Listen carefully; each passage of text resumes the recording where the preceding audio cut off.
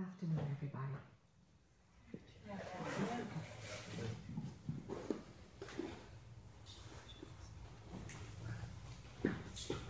So right now, where are you looking from? Are you using the dualistic lens of separation, and it's me and you, and today, and there's yesterday and tomorrow, and you and me story? There's a few nods. Blend. Pardon? A blend. A blend. A blend is good. Well, we had to get fed. Yeah, What's that got to do with it? That's got to do with it, right? Because we had to be in that place of. Yeah, that's true. Doing both. That's true. Doing both at the same time is where you're heading. Because if you can hold, and hold is not a great word. If you go into the natural state, really, and the awareness of pure consciousness, or as deep as you can go, is there as the background all the time. Then when you pick up the lens for functionality, for unity, or for separation, you don't lose.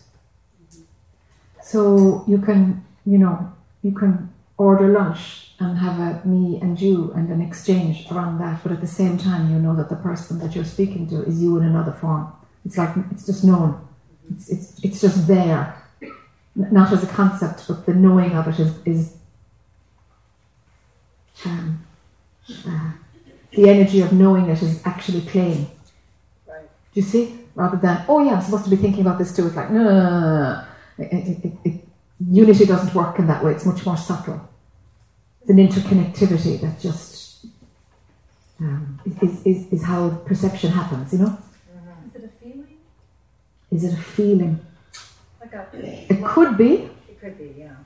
It could show up as that. It's more of a knowing. It's more of a knowing that you know, the way your mind might say, yeah, I know that Thurston is there. So there's me and there's Thurston, and they're two separate people. And it's like, yeah, I know that. So one part of my brain can know that, because that's a man and I know his name. Okay? So then there's another knowing that's like underneath it. It's like, that's the train, and here's the track. And the track is that what really is showing up as Thurston is the very same thing as what is showing up as Jack. And that's the track underneath it. Is that a feeling? It's like when someone moves, it's like me moving. Wisps of it. It's not anything that's thought. It's like, it's what I am moving. It's like what I really am is moving. And maybe I'm just grabbing the word me there, do you know? Because like the me is the glove outside the hand, and there's just one body, you know, and somebody else might be the other hand, and I'm one hand. Do you see? Yeah. And so how it shows up physically is where the only place where difference actually is valid. In, you know, the various flavor that we look different to each other, and we're, you know, whatever, calling different names. And so that's the play out of the separate bit, but that's tiny compared to what's the same. And science even knows that. They're like, we're 90-something% the same as each other, and you hear these statistics, you know? It's like, yep. And why do we focus in on that little teeny percentage and really believe that separation is valid? It's bizarre, you know? But that's what makes us, you know, that's what makes the drama happen, is the belief in separation. So we can make a concept out of it. It's like, yeah, that's what I am. All of this is what I am in another form. I can make a concept out of it, but the concept is an overlay of a knowing that actually is what's in front of me.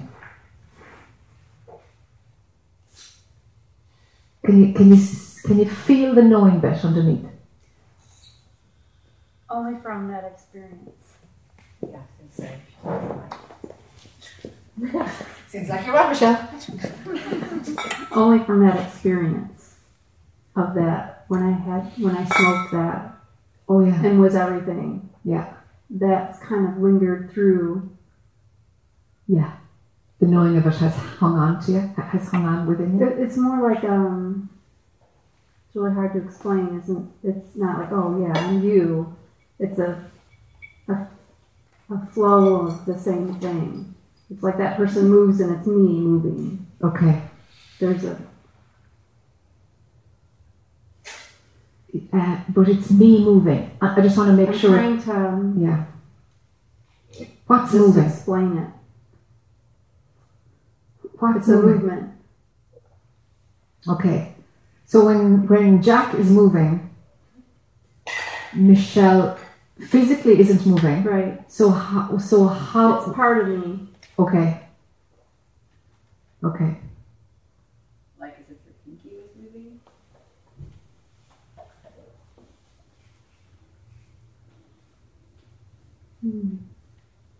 Maybe it's an energy flowing. I don't know, it just feels like it's coming from this form. But it's Physical body. What's this form? now I'm having a hard time explaining what it is because my mind is trying to say that's what's happening is this person moving is it's like a sensation. Okay. And the mind is saying, it's not labeling, it's just like, oh, that's interesting. What is that? And that's the only thing I can think of is it's that oneness. Maybe that little wisps of it. Yeah. Yeah. So here's why I'm kind of picking at it a little bit. Because I want you to recognize, feel, sense, oh, that's where the dualistic lens stops and starts, and that's where the unity one stops and starts. So that there's clarity in your mind around what some other part of you knows. Mm-hmm. So, okay, so Jack moves. Is it the Michelle form that has a sensation that it's moving?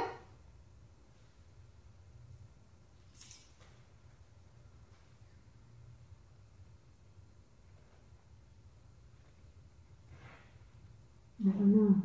It's a feeling that's going on. There's a sensation. And it's not like I don't feel you, but just like when we were sitting at lunch, someone might move and it just feels like it's through this form. Like there's one, it's a part. Like the whole world is your body. The whole world is you. Yeah. Like there's no separation. It just feels like that was my movement. Right. And then people's faces are also changing a little bit. Is that something that's... Give us more. I was trying to, in my head, explain it to you, and it's hard, but it's like the nose and the mouth are together. Like I have to keep focusing. Like they're changing. It's not all the time. And before when I talked to you, that started happening after. And then when I got involved into the brain work, that stopped. And now it's coming back again. All right. Is that something that you've heard of before? Nope. But that's all right. And I just had an eye exam, so I know there's nothing going on. with Yeah. my eyes. No, it's definitely part of the spiritual lenses shifting. For sure. Mary. Like, as It's you- just in people's faces. Yeah. It's not in objects. Yeah.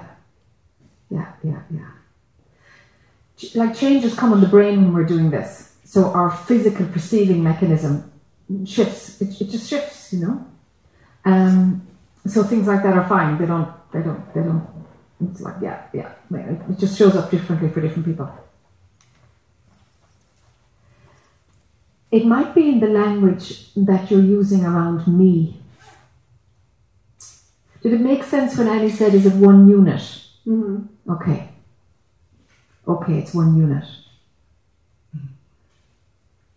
So if your body died and got cremated, would there be less to the unit? Would it be missing something? No. You're right. And how do you know that? I just know Yes. it. Yes, that's beautiful. That's absolutely it. There's just a knowing, Yeah. You just know it. But I want your mind to kind of understand what's going on. Mm-hmm. So how come we've got something that has sometimes has parts, but actually is one unit, and then a part of that dissolves, disappears, but the unit isn't in any way less? How come?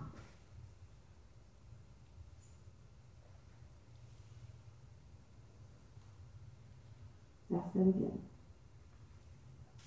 So the separate, I'm going to ask in a different way. The separate lens of perception says, okay, there's a pie, we take out a slice of the pie, there's less of a pie there, the slice is out, there's less of a pie.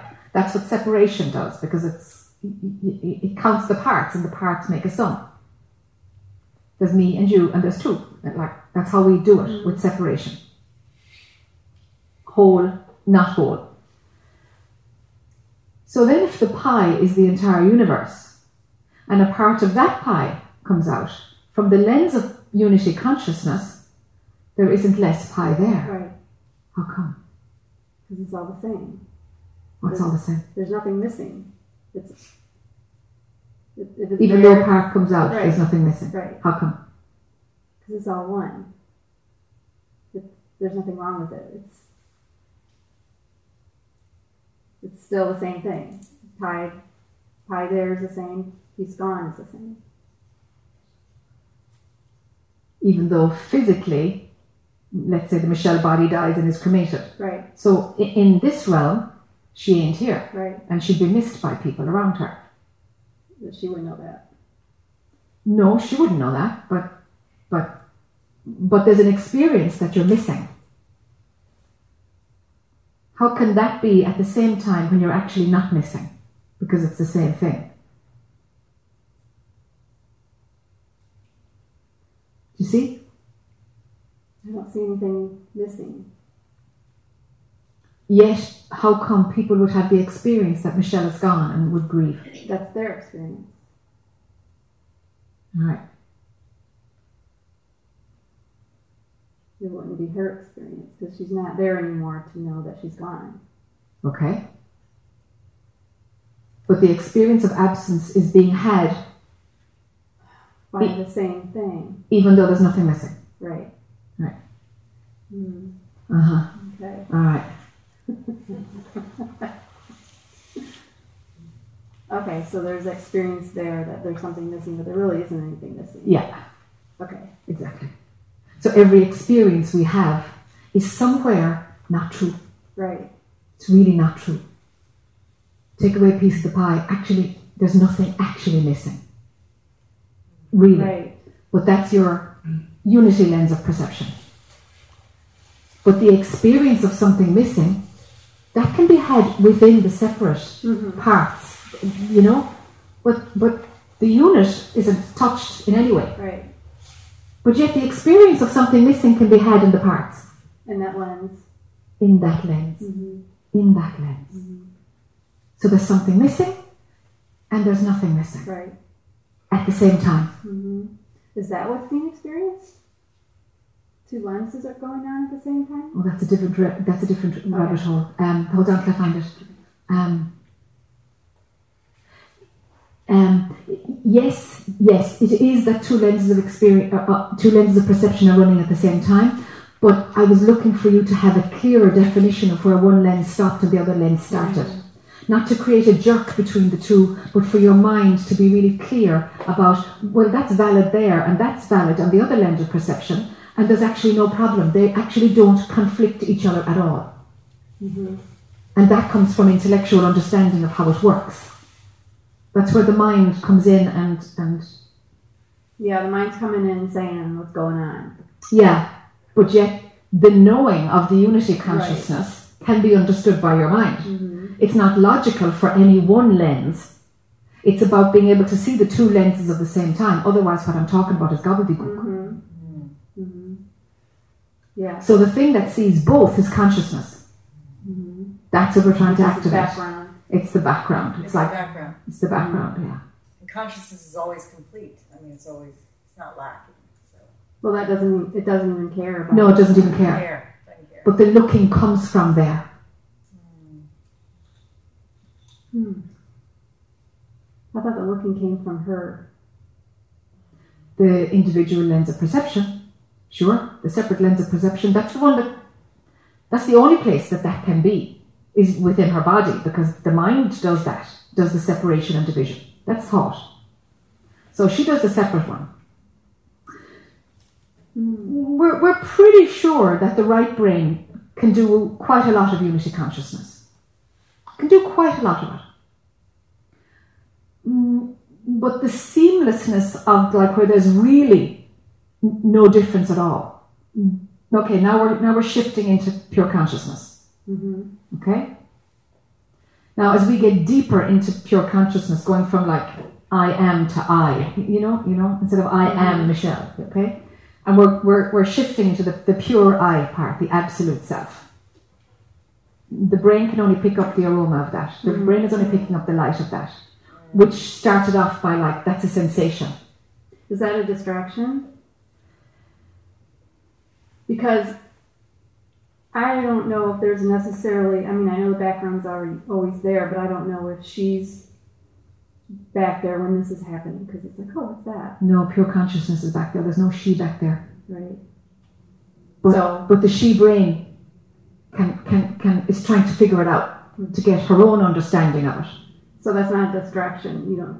That's just part of it. I'd love you to be keeping the 10% back there, so that looking happens from there all the time, and from there you can see the unity field and the separate field. That you can see both what your right brain does and what your self-referencing brain does. Mm-hmm. You Yeah. see? Mm-hmm. Right? Yeah. So you're looking as pure consciousness.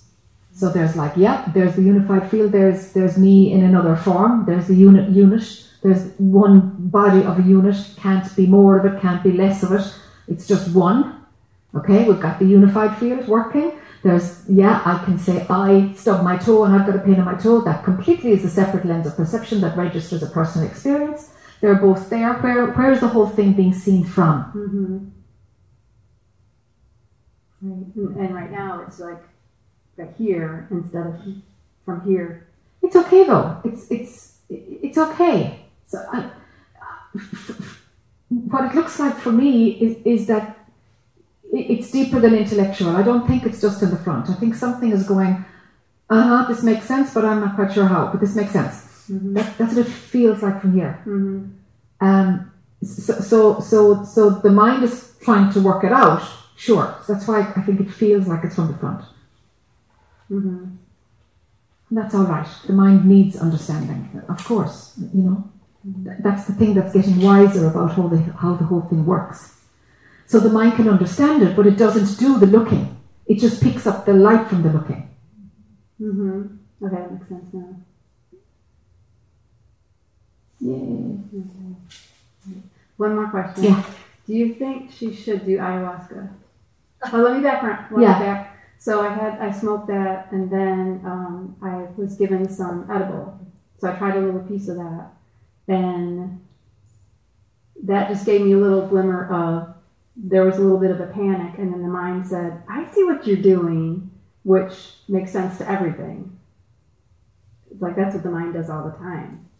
And then I tried a bigger piece and nothing happened, and a bigger piece and nothing happened. So I don't know if I should finish it all, or what your thoughts are, if I should experiment more with edible or ayahuasca. What's your deepest knowing? What's the movement from the deepest part that you can access? Well, there's a fear to doing it. Because there's always been a fear from the very beginning, which there's less fear But ayahuasca seems to be like really scary. That's the high jump. Yeah. So I'm not sure if I even need it. How are you going to get over that fear? See through that fear. To just say, okay, I'm going to do it, and then see if it happens. That's one way to do it. So it knows if she should do it or not. Yes. That's what you're saying. Yes. Is she graduating from you? Let's see. Let's see. Okay. So, whether you do ayahuasca or not, it's already kind of rolled out. Mm. So the playback of how the Michelle story unravels, that's what you're trying to pick up and get direction for. Mm. The source of that fear is the controller. There's a piece of work to be done on the controller. There's also, with my job, I'm being pushed outside my comfort zone. Good. Which is coming up a lot. Right. I mean, it's even closer and closer. Yeah. Yeah. That's really the hurdle. Yeah. And so another way to reframe that, sure, fear is the feeling. Another way to reframe it is that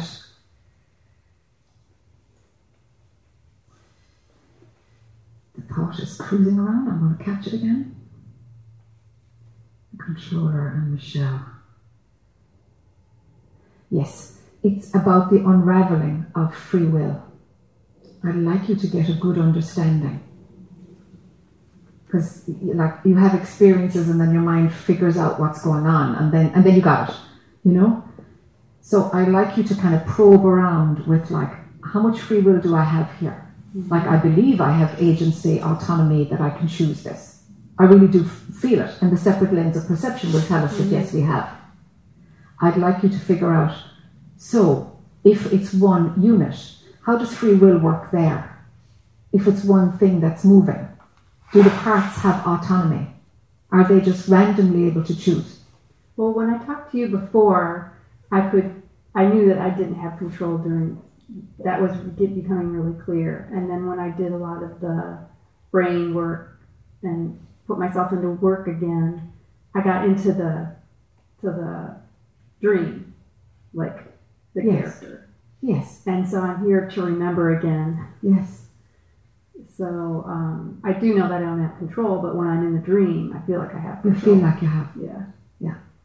So I'd like you to see control is only valid when you're running the separate lens of perception. Mm-hmm. Yeah. Uh-huh. Oh. Don't you just love that sound? Uh-huh. Oh, wow. Oh, wow. Oh, yeah. What we do? Yeah. Yeah. That's where the controller hangs out. Only in that lens of perception. Only. Okay. Yeah. So now she can step back, Uh-huh. Yes.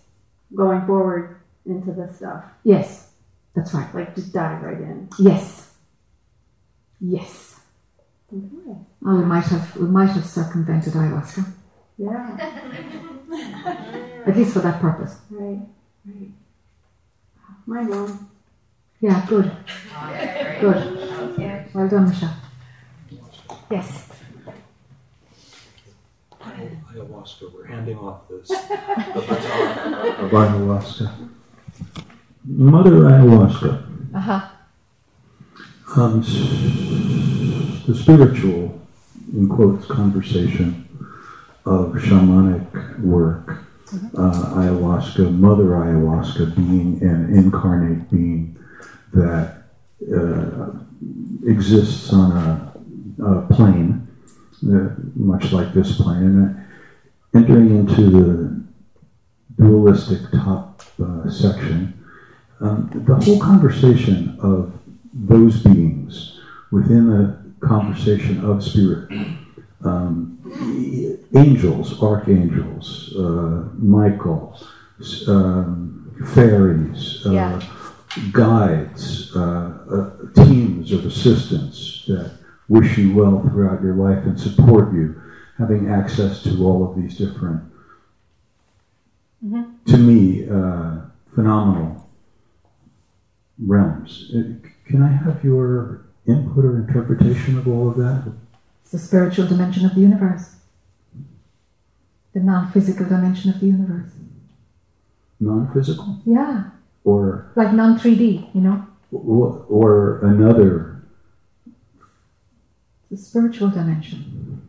See, to me, it's a it's not spiritual. So this is to me, it's not in the dimension of spirit.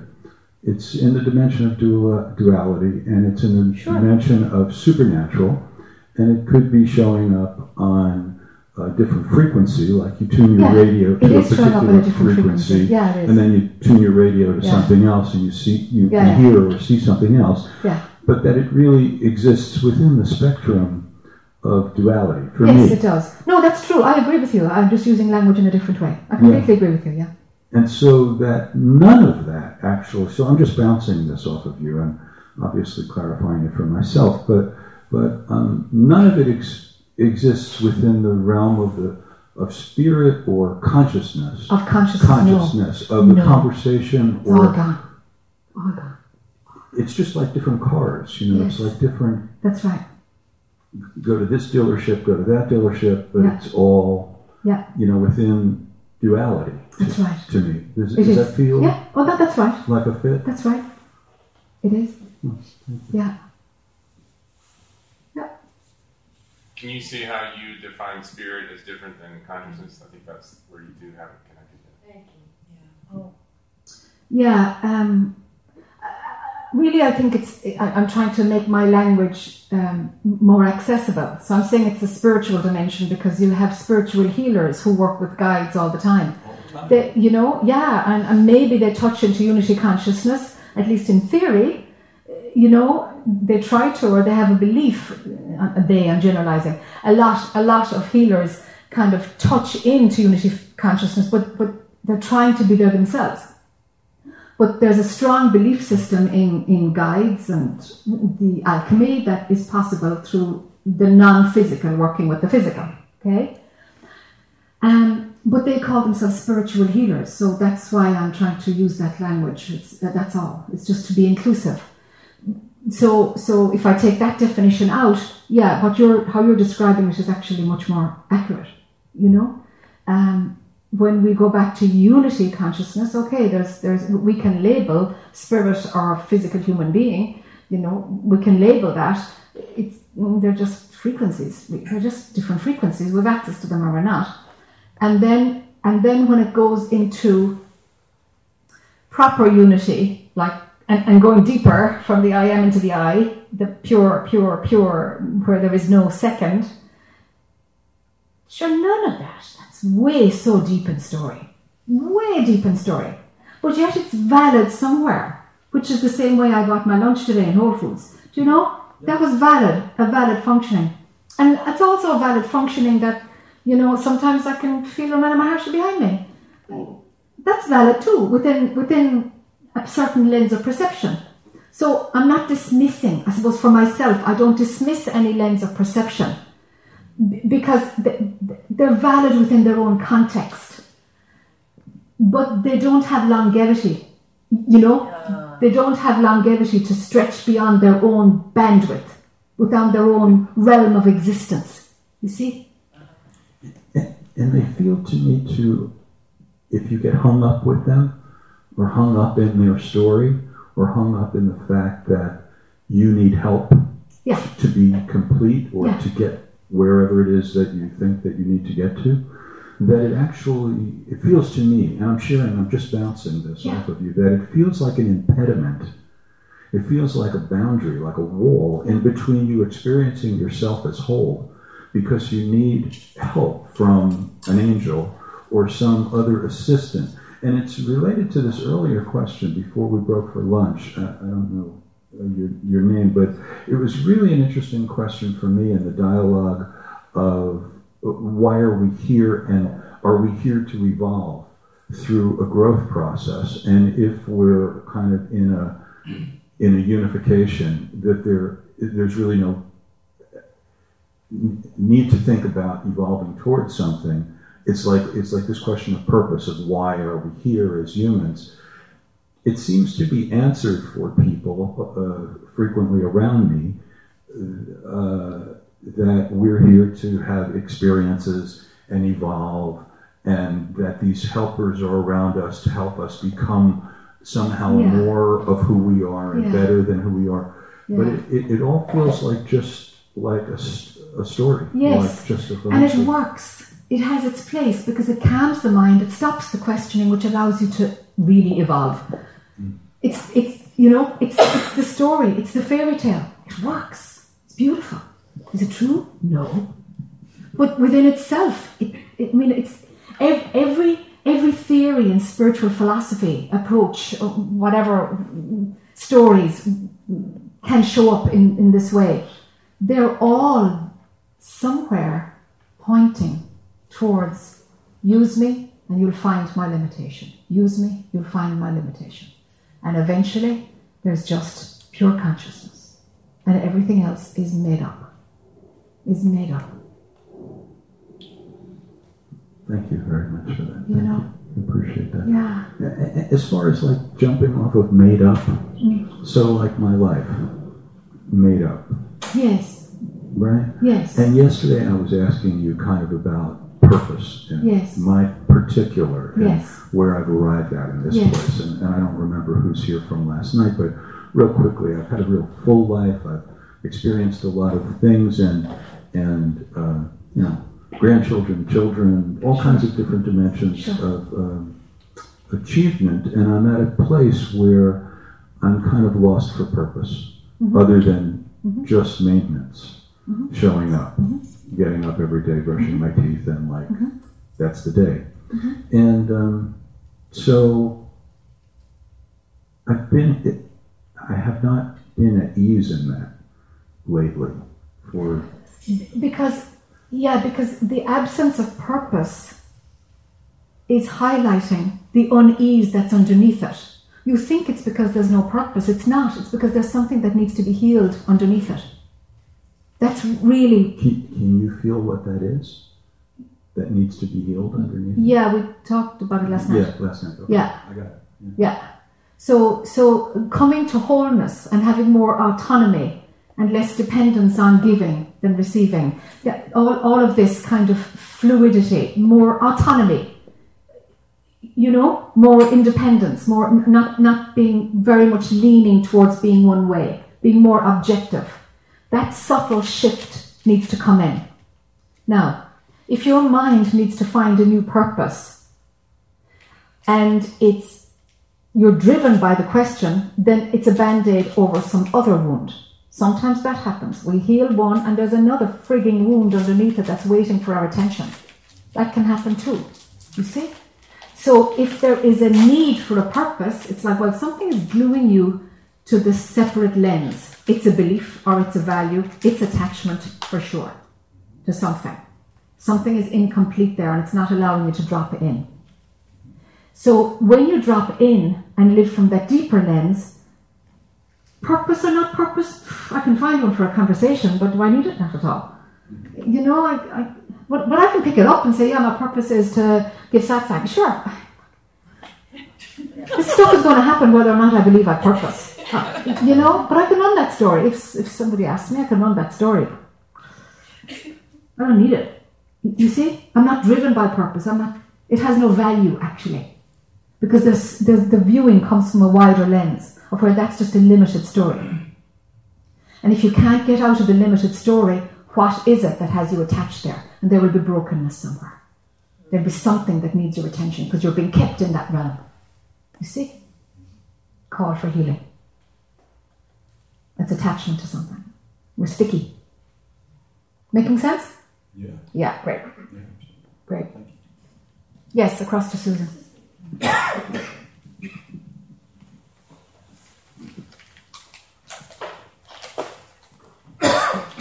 When you talk about consciousness, I know consciousness, but can you put that into a definition? Somebody asked me and I couldn't. The self-creating capacity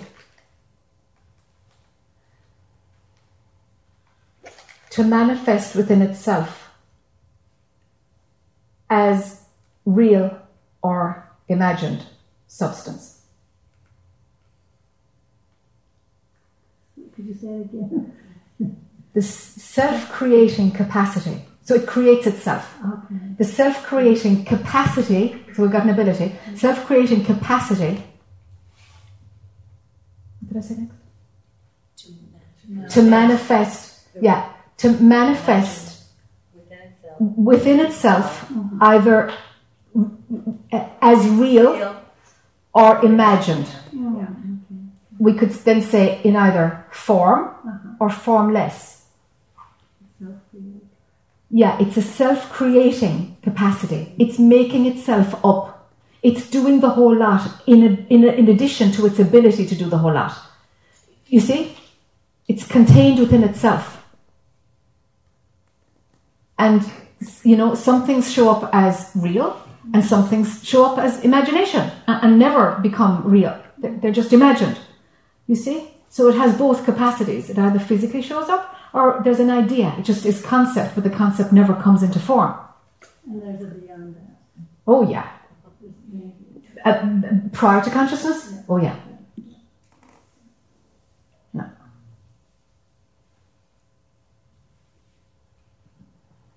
Yeah? Great. The lady behind you there, Tony. Thanks. Okay. So, putting these two things together, the purpose and the consciousness, and when you retire, you might sleep for 7 years or 7 months or just rest to let go. Okay, so I'm looking at all of this and I'm thinking, because I'm very close to those kinds of transitions in my own life, I think. So when you stop doing what you've been doing to have a life that you created, okay, I run a couple of businesses and some of it I like and some of it I don't like so much, but so if I let all that go and I rest for 6 months, what am I going to do? So is consciousness then going to create the doing that's more than just maintenance, getting up and brushing my teeth and looking in the mirror and say, okay, let me wash some dishes, let me mow the lawn, let me... because it is very disturbing to think, well, what's my purpose now? I'm still in my body. I'm not ready to leave my body. I want to be here, and I want to be doing something meaningful. For you, I would recommend plan your retirement. What does that mean? No, I was thinking about that earlier. You should plan your So retirement. if you I would plan have it, if I were you, you plan it with some purpose, yeah. right? Yeah. So you have to have a purpose in order to plan it. Purpose hasn't spun out for you. Well, I mean, I could do my art. I could do yoga. I could volunteer several different places. Great. Okay. So you think it's important to plan those things? For you, yes. And have an organization. For- Why for me? For you, yes. Because everybody's path is different. Really it is. If you took 6 or 7 months off, like Eileen, I think you'd get sick. It's so true. Yeah. So the thing is, you have to take what resonates with you. You have to take it's about becoming your own teacher, really. So you have to feel what's authentic for you. It's like, oh, that was for me. Oh, that wasn't for me. Okay. And it's about having that discernment. So I've been doing that, I think. Yeah, great. My whole life. So just keep doing that. And whatever I need will show up. I'm not a planner. I don't like to plan things. You see, we're talking in the separate lens now. Yes. And if you were to take a spiritual philosophy, for example, do nothing and let pure consciousness move through your form, Right. that's not going to help you at all. Thank you. That's what I needed to know. Yeah. Because I thought it would. Yeah, no, it won't help you at all. You'll get sick. Okay. Yeah. Let's honor your path. And your path, there is more purpose. You have more for you to do and to feel a sense of achievement and to feel that you're giving. And that there's more of that needs to run through you. Let's honor it. It'll just look different with a bit of less pressure, and you'll be able to pick and choose a bit better, and that phase needs to come in. Okay. Thank you. Sure. Yeah.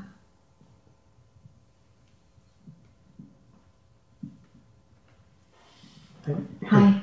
I just want to clarify one thing, right? When we interact in a dualistic way, right? Ordering lunch, etc. Yeah. You said there is a knowing that the other person is the same. Yes. The knowing, right? Yes. As best as I can tell, in me, it is at best a belief, a desire to believe people like you who say it is the same. Yeah. But it is one more idea Yeah. that is under evaluation, right? Yeah. So I can play with the idea. There is no knowing as such. As best as I can tell, there is a knowing that I'm hungry, Yes. right? That is a real knowing. Yes. The other person is same as me is a belief. As far as I can tell, it's a desirable belief. Yes. But I'll be happy to abandon it in face of something else. Yes. It's not a real knowing. Yes. So the best I could reach the certainty is I don't know if the person is same as me or not. Maybe it is, Good. maybe it is not. Good. Right? That's the certain thing. That's great. But hungry I am. Yes. Right? Yes. So all this talk about I'm not the body, etc. I just like to always bring it back to say, well, my certainty of the hunger and my certainty of the other person is same. Yeah. They're One two is different much more- levels. yeah. Much more real to me. Yeah. Yeah. So how should I see this knowing that the other person is same? I would make it a prayer and say, show me. Just show me.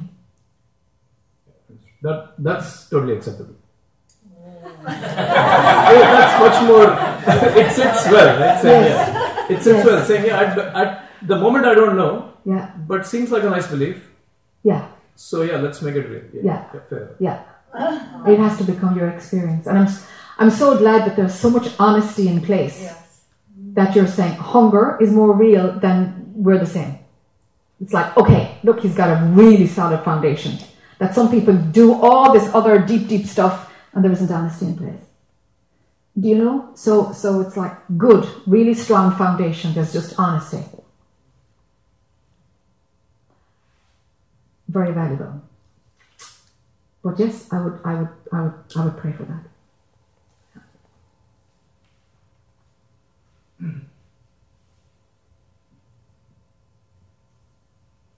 Up to Mary in the front.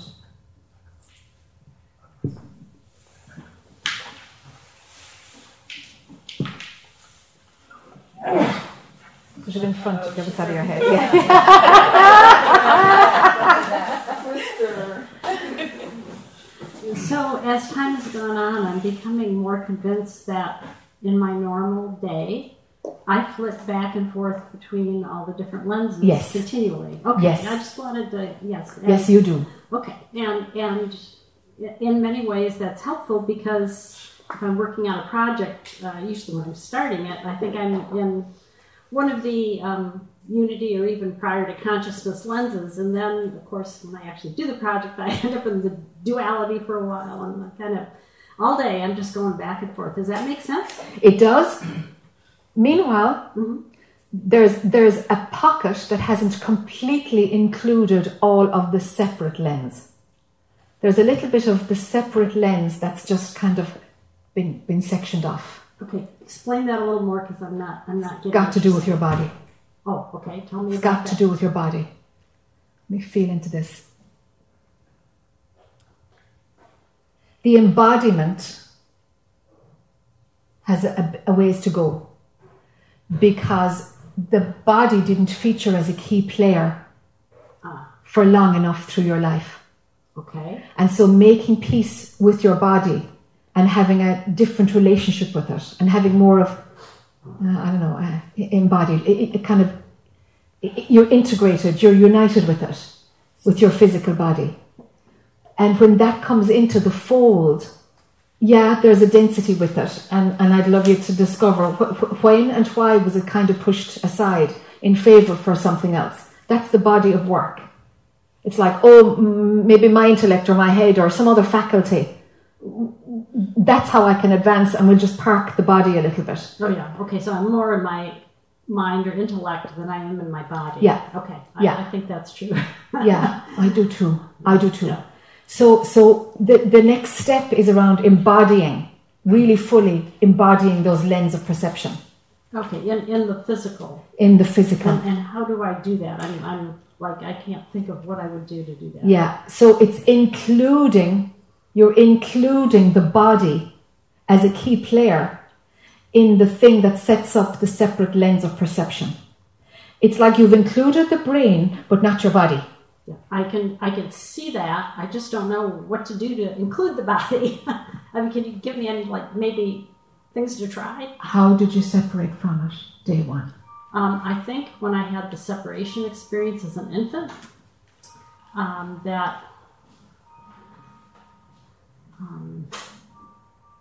what ended up happening was I concluded I needed to be what other people wanted me to survive, and that is a more intellectual thing. I mean, in other words, an emotional thing, if you will. And I think that's and the way I exhibited that in my family, the way it was, the way it came down was to use the intellect. So I think that's probably what happened. But I'm not sure I'm not sure how to bring the body back into the equation. I mean, if you can find, even if it feels like imagination, because it will feel like your imagination, because the intellect will not be invested in this resolution, right? So it'll feel like I'm imagining this, and it's like, keep going, that's fine. That's the symptom I'm expecting. Okay. For you to call back in the body into the equation, fully center stage, when you remember whenever you had those moments of like, this is what I need to do to survive. This is what will get me out of this mess. Those moments of where you turned the dial on the lock where the body was behind the door. Do you know? It's like locking it away, shutting it down another little bit. It's like, I don't need you, actually. This is how I'm going to get out of this. I don't need you. This is how I'm going to get out of this. And the overcompensation on the mind and without the body being a key player. So we're going back to where we shut it down and included it back in as a center stage player now. So I'm trying to just get an idea of what that might look like. Are we talking like maybe developing my physical abilities more? Is that, I'm not quite sure where to go with that. I have a genuine question for the audience. Okay. Does it sound like I gave her the methodology? Did you hear me giving her a methodology? All right, yeah. And she didn't hear it. Yeah, I'm having trouble. I feel like she wants something like get a massage. Like an exercise. She wants an exercise. She wants like her mind wants the exercise. Yeah. You want to do something. Your mind is like, I'm the one who gets me out of a mess. Tell me what to do. And I'm like, I'm telling you what to do. No, I can't hear that. That's locked in a safe for like a gazillion years. Tell me what to do. Mary, it's there. No, tell me what to do. This is my capacity. This is my bandwidth. I think that's what's going on. I think I've separated the body so much I can't even see it. There we go. Because I've told you the exercise twice. Okay, yeah. It's bizarre. It's like, oh my God. It's just like... Yeah. It's not... But, okay, I heard what you said, so I will reflect on this tonight and see if I have questions tomorrow. I'll come back. So where the body got disconnected, we go back into that frequency, time, imagery, feeling. Any of these doorways will get you there. Okay? And we welcome it back and we say, hey, come back in. Okay, that's a little clearer now. Okay. Yes. Yeah, a little clearer. Okay. Yes, good. It's just opening. It's opening. Good. Okay. Super. Yeah. That's the opening. I want it so that you can continue that opening. Yes. You see, that's the shift. Brenda.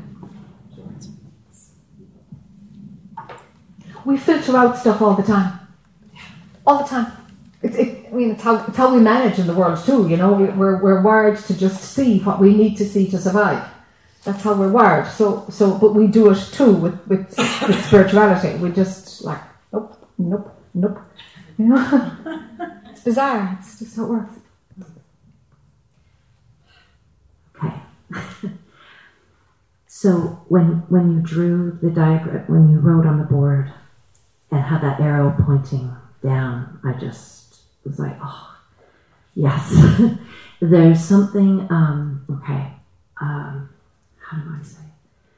I feel like I've spent 14 years trying to go back to that place that we can't even say. And it's emotional for me. It's like I got catapulted there without any expectation or even knowing anything. And I've never not known that what I am can never be described, ever. However, there's been like all these years of almost, sometimes I think of it as scaffolding. I built scaffolding up so that I can like be in the world, and I've created my mind, bought into my mind's creation of all kinds of dramas. I've had to do lots of healing. My mind still says, oh, you've got lots more to do. There's this, there's that. So I don't know exactly what the question is, but there was such a relief, oh God, for some reason, something clicked just then before lunch. It was really powerful for me. It was like, oh, finally, I'm home again. And that it's okay that I'm not there all the time, or that I'm not, I feel like I somehow need to live from that place so fully that I can't even engage with the unity and then the separate self. How can is this making any sense? Mm-hmm. It's like, but there's something in me that's knowing that I always know. And all this other, and it just feels like I'm remembering that again. And that it's all there. There's no, so, I don't know. I'm just really grateful. Because I feel like I've always been I wanted somebody to say it, because I've known it. And it's like, it gets skirted around so much. And it's been frustrating, but at the same time, I know I've had to go through what I've had to go through. I know that. For sure. It's beautiful, But I kind of, it's like, I've heard this a few times the last 2 days, I'm done. Not done as in I don't have anything else to discover of course. Yeah. But this deep, deep knowing, it's just oh God. There's just been this longing to drop in there, and this judgment that's been going on about, well, why can't you be there all the time? And somehow my mind is catching up and understanding that it's not a going back and forth kind of situation. Well, it is and it's not. It is. We shift, but at the same time, it's all there all the time. It's all there all the time. And I just feel like, oh God, it's just I just want to express this relief. Yeah. But I still feel really my heart's beating so fast. Yeah. I'm not sure what's happening exactly. Yeah. I have some thought on that. I don't know. Yeah.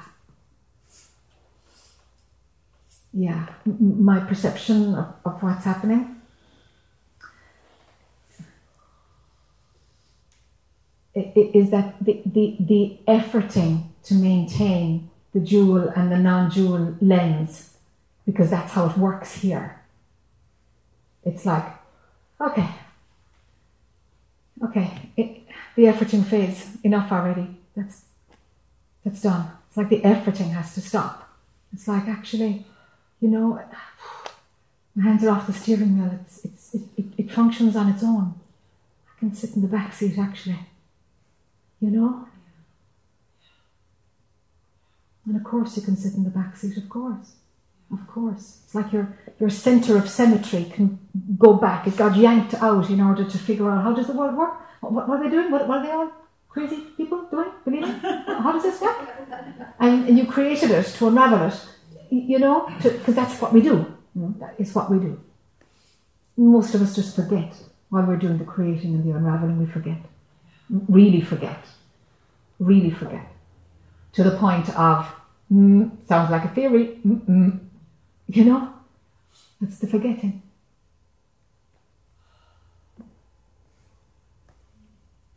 So the efforting is what I'm feeling has lifted. Yeah.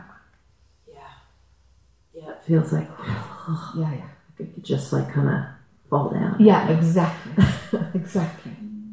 Yeah, so like your centre of symmetry, that's what it feels like, has shifted from like, okay, I need to straddle this dualistic world a bit. And it's like, no, you can actually stand back here, Brenda. Stand back here and let the lenses of perception come on and off. You know, it's like you're a light in the theatre and we can put in the blue gel, you can put in the red gel, but you're the camera rather than, okay, I've got the blue gel in now, I need to put on the red gel. Okay, no, I take that off, I'll put this one on. Oh, I need to do that one, there's a scratch on that one. Do you see? And it's like, okay, you're the camera. You're the camera. Let the non-jewel and let the jewel lens slide in and out. And you stay back outside of all of it. And if there's a forgetting that you're outside of all of it, you're still there. You're still there. No biggie if you forget about it. For you, it really is no biggie if you forget about it. Let yourself off the hook for that one for now. There's a bit of readjusting to do. Yeah. Yeah. Thank you. Sure, you're welcome, you're welcome. Let's scoot back. Yeah, yourself, and there's a lady behind you as well. Okay, it's going to that side. In the green sweater just behind you. Yourself, didn't you have your hair? Oh, I got yes. it. Sorry. Oh, sorry, green jacket, I'm yes, sorry. yes. Yeah. So, you talk a lot about just the craziness of this world that we've created. And I'm wondering if you have, my sense in particular is that I believe that we're undergoing a shift where we are in the process of changing many things. So it's in fact more aligned with unity consciousness. And I wanted to get your perspective on how we got to a world that became so crazy and chaotic and confusing in the first place, given our nature and the fact that we are spirit. And just get your perspective on whether or not you're seeing or feeling a shift to something that's more authentic. You know, I have two answers to that. There is a shift to something more authentic, and nothing is really happening at all. And it depends on where I'm looking from.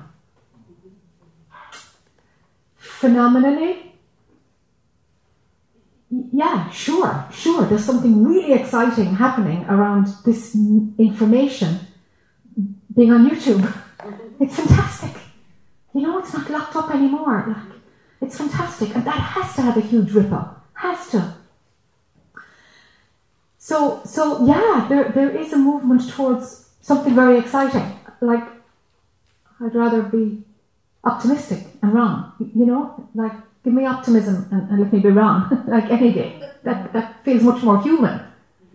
You know, than like it's all screwed up and it's going, you know, to hell in a handbasket. Yeah. So phenomenally, yes, there is something that's moving towards the light globally. There is, sure. It's a lot of work to do, but there's a movement there. From another lens of perception, it's always just the light and dark, playing between like 49 and 51 and 51 and 49%. From a wider view, in a larger time frame. It's always just, you know, the polarity of separation. Separation will always be there. So from the other lens of perception, it's like, of course separation is there, because that's how experiencing happens within the whole bubble of consciousness. So there always has to be, you know, joy and suffering. You know, pain and relief. Whatever the opposites are. That has to be there. So I can see that from another perspective. Is one greater than another? No, they're both valid within their own contexts. So phenomenally, yeah, for sure, I'm an optimist. Why doesn't that? It'll change, but then it'll switch the other way and switch this way, and there'll be dark ages again and light ages, and that's the play of it. For as long as duality continues, and even if, God forbid, we destroy the planet and destroy the human race, duality will still continue. It will still continue, because consciousness is doing it. And we're just one expression of consciousness. Just one. Oh, yeah. You know? But we're worried to imagine that we're really special, you know? That's fine, you know. But it's just part of our characteristic of being human. But there's so much more that's an expression of consciousness, but we filtered it out because we have to have a narrow lens of perception in order to function. You see, and then when we discover, oh my gosh, actually I'm pure consciousness, these are just lenses of perception. Then of course everything is possible. Everything is wide open. It's wide open. Fantastic, thank you. This is really similar, again, in a way. And my question that I just wrote down was, is there anything wrong? Is there anything wrong? Pollution, species extinction, social inequality, is veganism better than carnivore? Is there anything missing if rhinoceroses become extinct? Is there anything missing if humans become extinct? Is there anything wrong? I don't really see anything wrong, but I am told that there's a lot wrong, that things have to be righted and that we have to cultivate, less livestock because of the emissions of ammonia and all of this. Okay. Is there anything wrong? Okay. So we're back here again, huh? Oh my. The dual lens and the non-dual. I'm just swapping out the language, but because we were here before. Everybody knows what I'm talking about? Yeah. Okay, so separation, unity. So one, many, just swapping out language. Okay. Diversity and all is one. The world is in a ferocious mess if you're looking from the dualistic lens. There's no denying it. There's poverty, it's such pain and suffering and torture and fear, and people are invested in making other people fearful. And it's awful because we really don't need to suffer. It's just a subjective perception of fear expressing itself and feeling bigger, expanding through having somebody else suffer. It's bizarre, but that's how fear shows up. If we look from the non-dual lens, there is such beauty in evil. There is beauty in pain. The whole thing is exquisitely perfect. Perfect. So, to deny one for the sake of the other, that's the danger. That's bypassing. So, do you have a capacity to see both? So, it depends on who I'm talking to. Really, it does. And if somebody's lens of perception is there and I can bring it just a little drip drop down here, great, I will. And if it's like, no, it's about the dualistic lens, yeah, I can say, sure, this is what I want to do about it and this is what I think can be done about it, and I'd like to, I don't know, maybe inspire, maybe. So that within where this lens is valid, yeah, we can do stuff. You bet we can do stuff. But it's only valid within this narrow bandwidth of reality, of experience. It's quite a narrow bandwidth. But I don't want to invalidate it because it exists in and of itself. It's kind of like taking your toys away from your grandchildren because you know they'll grow out of them. Do you know? It's like, no, they need their toys right now. They need them. That's what they need for their development right now, and it's beautiful. And yeah, there will be a time when they just have no interest in those toys. Let it fall away naturally. But you're going to play on the train set instead of saying, chuck away that train set because, sooner you grow up the better. That's only a toy. You don't need that. Do you see? So that's like the non-dual lens going on top of the dual lens. It's coming from a perspective that's not valid. because there's a different reality, a different baseline reality playing out when somebody's in the dual lens. If somebody has no access to any other lens of perception, this is hell. It's hell. When you've no way out and you really feel that your path is lost. And when human suffering is full on. It's hell.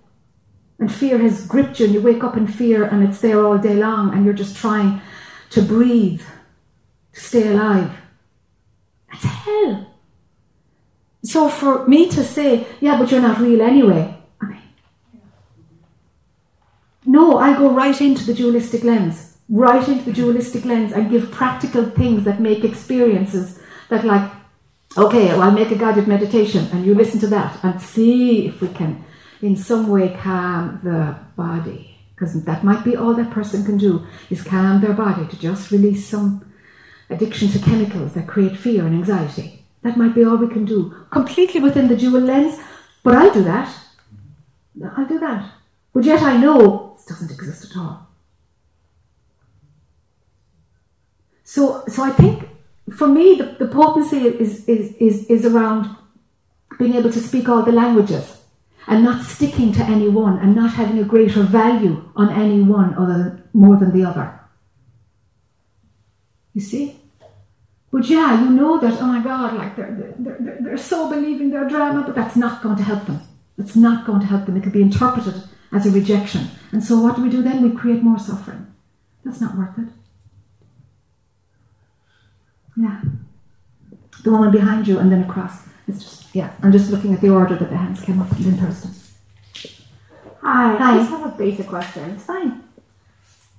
So if we're all one consciousness, why do some people have this ability to access different frequencies or different dimensions and other people don't? Yeah. Yeah, there is one way that I like to explain this.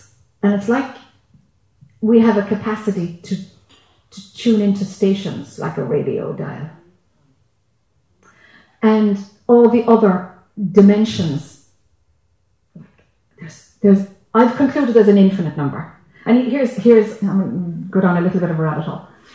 I used to work in the psychic thing. I worked as a Ghostbuster medium, all that stuff before I was like, oh my God, this track, no, I'm leaving this track. I didn't know what I was looking for, but I had to leave it because this is a different track.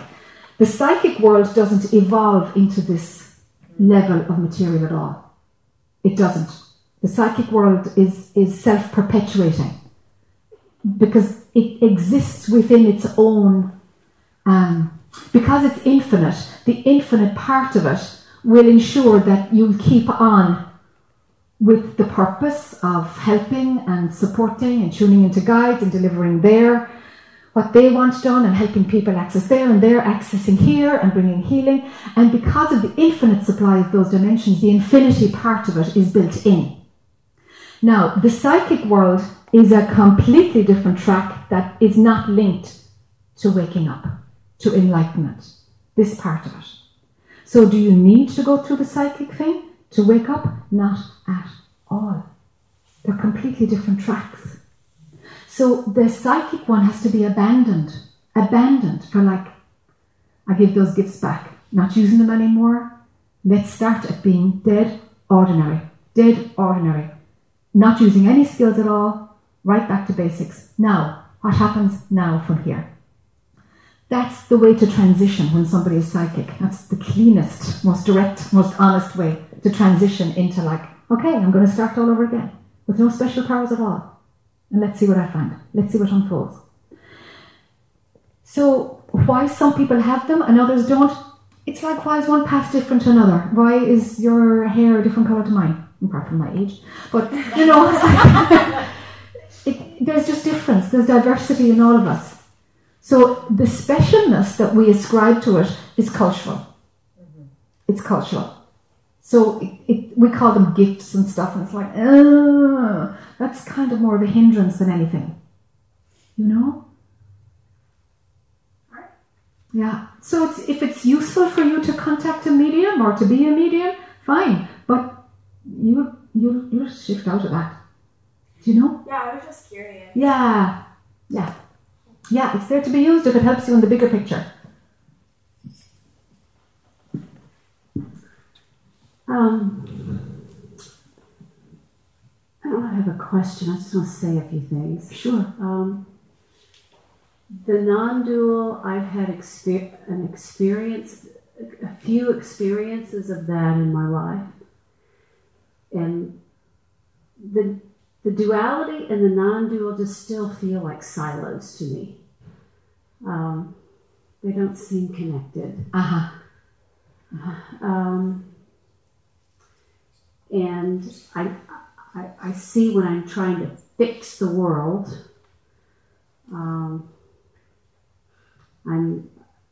there's nothing to fix.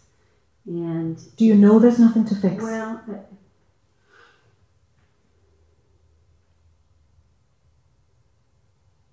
no. Okay. No. All right. No. When we did the meditation this morning, and I felt like I had gone deep. And when I opened my eyes for the first time, nothing changed. I felt as deep as I did when my eyes were closed. Beautiful. And I can't describe it. Beautiful. No fear. No thoughts. Ease. And then when you said, can you imagine functioning from that place? And I didn't know. And that was a really honest answer that said, this is where I need to stay, and that I don't know. Yes. Because that is my problem. The I know mind is my problem. And so to just sit with that, I don't know if I can function in this beautiful place, is where I need to stay.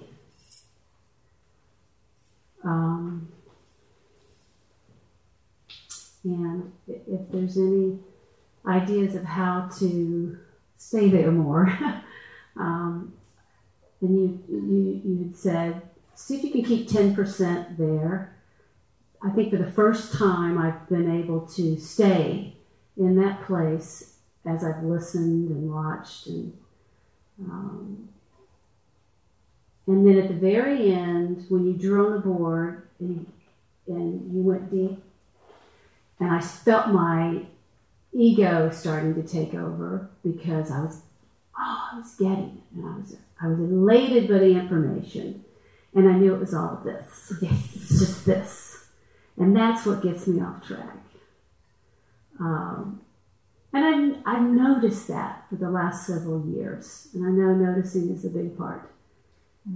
But there's some kind of, I guess, breakthrough or moment or experience that I think I'm wanting to have it be more permanent. Does that make sense? Mm-hmm. And the other thing that just blew me away is when you were talking to the woman about the intellect and the body, I thought, okay, that resonates with me because I wasn't getting it. I need that, but I don't know how to get it. The contact with the body. Yes. And maybe I think because throughout my life I've not had sicknesses or depression, or there's not been things that manifest in my body maybe through worry. So I think, well, my body's fine. I feel I'm connected to my body, but somehow I'm not. Somehow I'm not. I'm all up here. Tell me about feeling. Your capacity to have feelings and to feel emotions. Oh, I can do that. I think I'm an empath. Okay. Is there but not in a way. Okay. Yeah. Sure. Is there an edge that gives you Okay, I think I'm after something which is a hook to keep you stuck into the dualistic lens. I'm not sure if I have it or not, but let's play with this. In the feeling of emotion, I think you're getting juice out of it. Is it that feeling emotion makes you get juice out of the feeling itself, or do you run kind of a victim-y thing? Indulgence. There's indulgence. Indulgence. It's not victim-y. No, it's not victim. indulgence. It's indulgence. Yeah. Yeah. It's indulgence. I don't feel a strong victim. Yeah, it's not. It's indulgence. Yeah. But I do. I'm pretty good at noticing, wanting to take that juice. Yes. And I'm wondering if underneath it's fear of being wrong, fear of, I feel like I need to know, and it feels good to know. Because I feel safe. But what am I scared of? Yes, what are you scared of?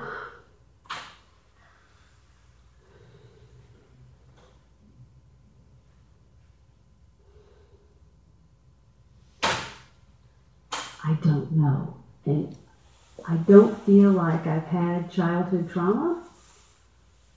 I feel like there's something that needs to be dug out, maybe, but I don't know. So is there something there that needs to come up that I don't know about? Or is it just habit? Habit. Learned habit. This is how I do the world. This is how it's done. From watching some adult, and you just took it on as a habit. You know, it's now a habit. Because it's like, oh, this is how you do the world. Okay. Because kids are sponges and they learn how to navigate by watching. Habit. What's habit? Thinking something's wrong? Is it a learned practice that is now a habit for you? Is it just your habitual way of being in the world? That could be. Yeah. Yeah.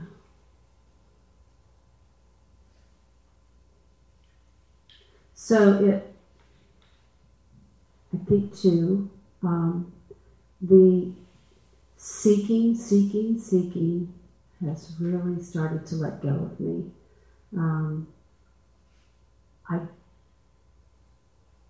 I don't pick up new books, new methods. This is the first time I've ever been on a retreat or whatever this is. I've never done it before. I've just read a lot of books and Right. Course in Miracles. Right. And I see things as a trap, you know, and I don't have to go down more cul-de-sacs. Yes. So where am I? I don't know where I am. But I kind of want to break through something because I know there's something keeping me back. Okay. You've mapped out some next steps for yourself already. Have I? I don't know is your new home. Get comfortable with it. I don't know. I'm a team player. Here's another one that you didn't say, but I'm kind of weaving a few things you said together. I'm a team player. I'm not really in the driving seat at all. It's the whole system of what's making this move, and I'm just one part of it. You will end up in another place of where, like, holy Moses, I have no agency at all here, actually. But that would be just a concept right now. But knowing that there are many, many different things that influence every moment, absolutely every moment. And while I think I'm making a decision, it's conditioning and it's habit and it's environment and it's others' expectations and it's my expectation of myself, it's my value system, it's how I do things. You see, all of these things, it would be good for you to explore. What are all the things that are the ingredients that I actually ignore because I imagine I'm making a choice in free will? Yeah. So because of that recognition of all the components, because that hasn't been in place, there's just this false idea as though you're the controller. But actually it's going to shatter quite easily with you if you really explore and examine what are the influencing things here. And I'd like you to be able to recognize, actually I have no option but to choose that because of A, B, C and D are all influencing this. So I really have no option. I can say I'm making this choice, but it's totally rewritten because these things are what makes me choose that one. Oh. So I'd like to kind of pull apart what's beneath the ideas that you believe are real. The code that you live by, the right way to do it, the way you do it. And they're synonymous. The way I do it is the right way to do it. Yeah. You know? Yeah.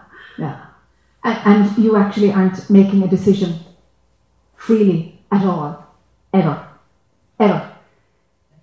Yeah, that's what I haven't had any experience with that. That's right. Yeah. So I need you to explore what it is that is bringing you to the conclusion that you'll take that action. It's like, okay, what's all the things here? Okay, common sense. It's the right thing to do. That's a value system. Where did I get that? Trace back. Who told me this was the right thing to do? For somebody else, it's not. The opposite is the right thing to do. Well, could I try that out? How stuck am I to the right thing? Really? So get fluid. Get fluid within the things that you've always trusted as your value system, as your directional go-tos, your relied and trusted inner guidance. It's like you've given it status beyond what it has earned. And I want to pull away that status. Is that making sense? Yes. You said, I think I heard you say one time in a few videos I've seen you do, you just had to do something that was totally not you. Yes. Just to see what would happen. Yes. Try it out. Go totally into your uncomfort zone, if there's such a term. And so it's like you're testing the pattern that says, this is the right way, and this is the way we've always done it, and this works, and I know this is the way to do it. It's like, all right, let's do the opposite of that now. And just watch it shatter. And we get so much looser. And we have more capability to go into the other lenses of perception.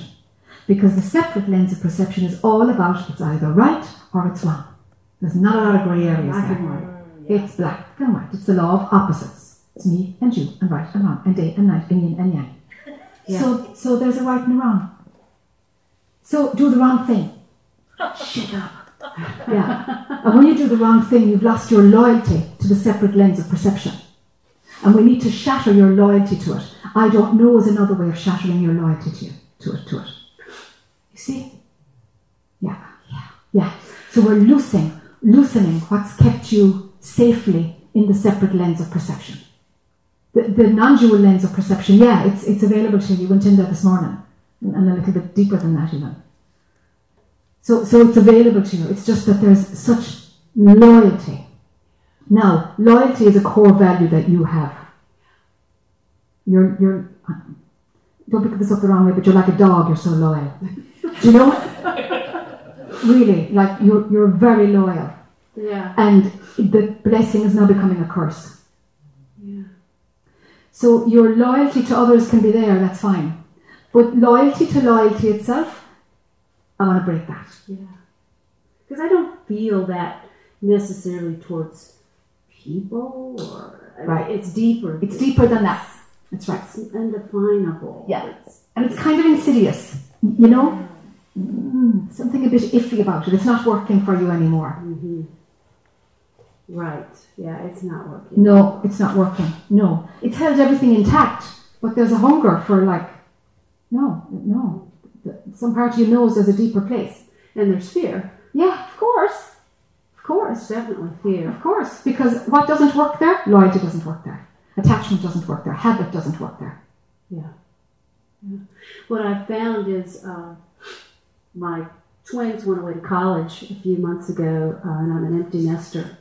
And I have I've been doing this enough to know I don't want any more. I don't want any new labels or costumes or.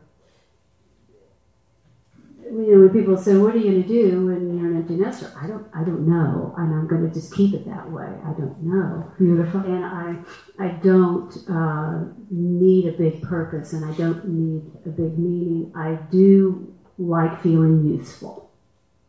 I like feeling useful, and I see when I've already started to do some volunteer work, and I've caught myself when it's gone really well, and I have felt useful. The ego wanting to make it more. Oh, this is a new purpose. No, so I'm on to my ego pretty well, and I've let go of a lot of things. And for a few years, I had an aversion to it. Right? I don't want to be put on a pedestal. I know what that's like. I'm done with it. But I had an aversion to getting too involved. Yeah. And now that's letting go of me. Yeah, good. Every once in a while I get a little scared of boredom. I need to sit with that. Yeah. I'm afraid to be bored. Yeah. But I'm not afraid anymore of not feeling purpose. Okay, good. Good. Yeah. Yeah.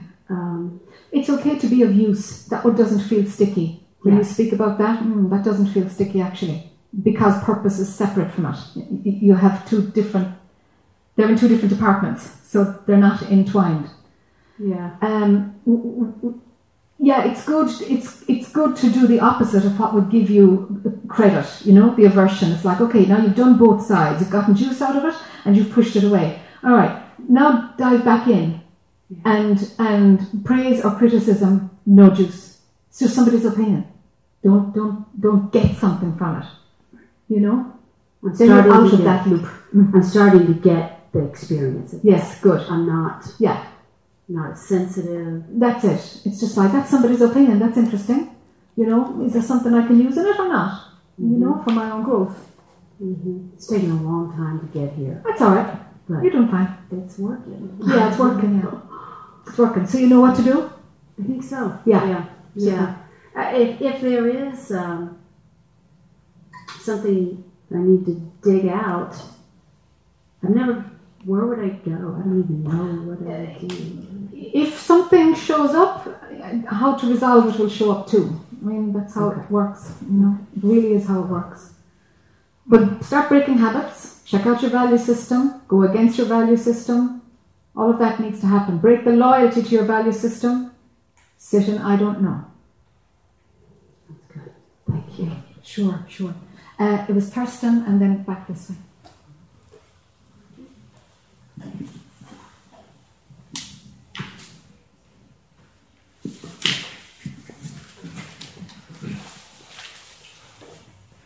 Hey. Hi. So I don't really have a question, but I want to participate. Sure. And so I just want to put my head on the chopping block. Not really sure where to start. I feel almost like handing the mic to somebody else because I don't have anywhere to start. It's fine. So here I am.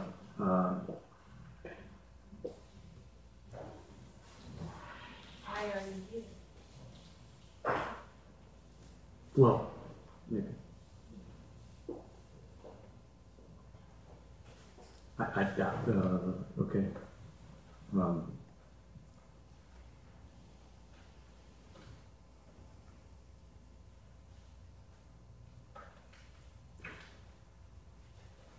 I don't know. I'll go with my decision. No, it's okay. It's okay. Stay there a second.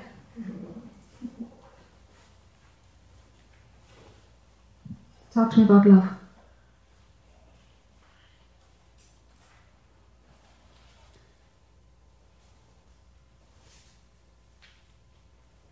It exists when I'm in flow. When I'm in the mind, it doesn't exist. I have, over the years, as we've talked, developed a capability to be able to see what that motion is that comes from prior.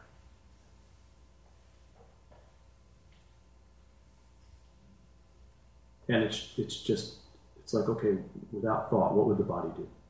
What is literally the next step? And then I just follow that, and it has become it is always an openness and a love, but sometimes it's very hard to tap into.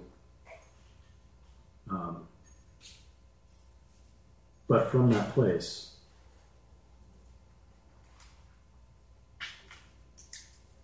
from being able to allow that stillness to come in,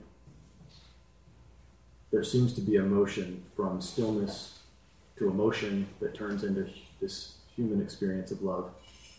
And when I allow that into my heart, then I feel a human experience of love. Yes. That I was previously unable to feel for a very long time. That's not true. It was transient, and it would come based off certain situations, but it wasn't. It was fickle and dependent on my mind telling me that it approved, to create some story that it approved of. And, so I feel like there's a more stable access to it, to love.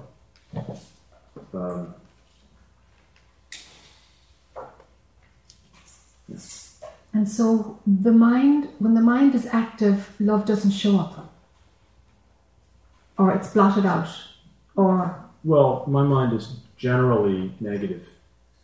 Yes. So it generally doesn't have very positive things to say, which generally blots out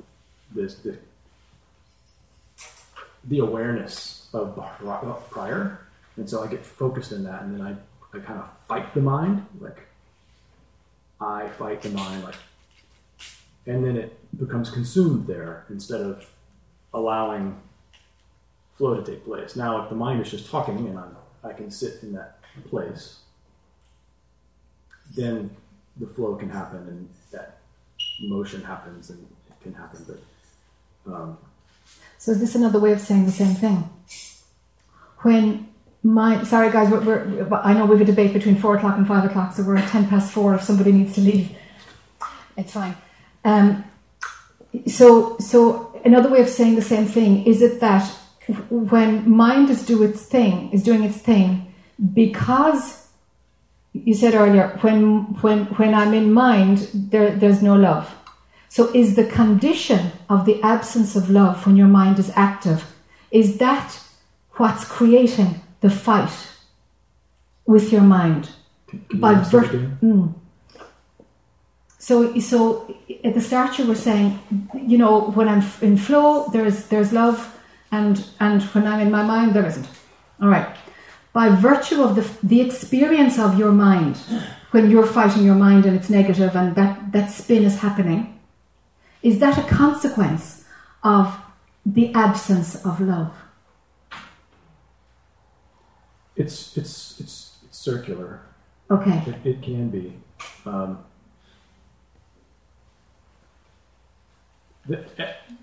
mean, when there is an absence of that love, my mind will come in and say, "Oh, see, that's evidence that you really don't like this situation."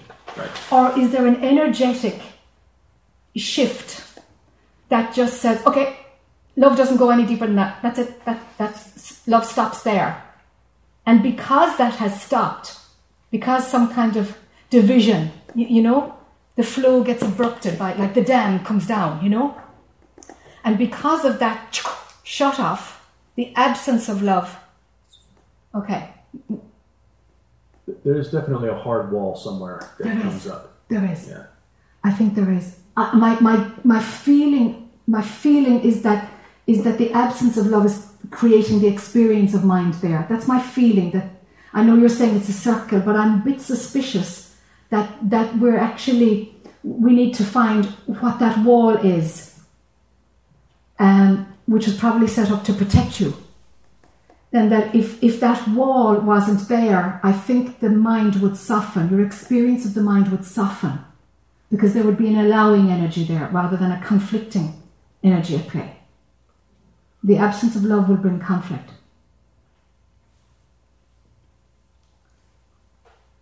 I'm after the wall. What is it that makes it safer for love not to show up in the dualistic realm? Well, I mean, definitely the person shows. And without that, there's very little personhood invested, right? There's very much just abidance in... Yes. Well, abidance. Abidance, yes. Right. And so when that negativity shows up, it speaks as I, and it is a force and a feeling and a presence shows up. It's very familiar. That is, I don't know, personal. When you see, the flow is always there, as you know. The flow is always there. It just gets eclipsed by this dual lens. So if there's a wall there that log jams the flow of love that goes through there and can go into the personality if abiding is happening, when the wall comes up and then this personal I shows up in the absence of love, he plays out a certain way, of course. That tightness is there. But the order of it is that it's all the same. It just shows up differently. So if we turn it around a little bit and say, well, maybe love shows up here, but maybe it's playing the game of opposite. And maybe love shows up as a contraction. I'm just trying another route. Right? Never thought of that. Because there always is all of it playing all the time. All of it. It's just our perception of it is different. So how you're experiencing the dual lens, there's conflict, there's negative mind, there's no love. Okay, we've established that. But what is love masquerading as if it is bleeding through? It's either log jammed with a wall or it's bleeding through. But it's showing up completely in another guise if it's bleeding through. So what emotions? Yeah. What? How could it? Can you find it? Can you kind of find it?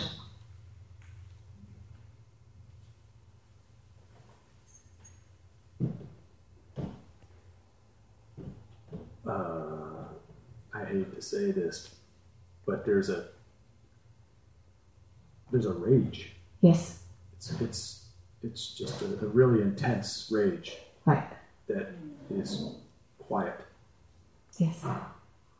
But it's very intense. Yes. And so, I don't know. Yeah. That's expensive. It sucks. Yeah. Actually. It sucks. Literally, it sucks. It does. Yeah. It does. Yeah. It's a possible theory that it sucks the energy of love. That's actually what it's gobbling. That's possible.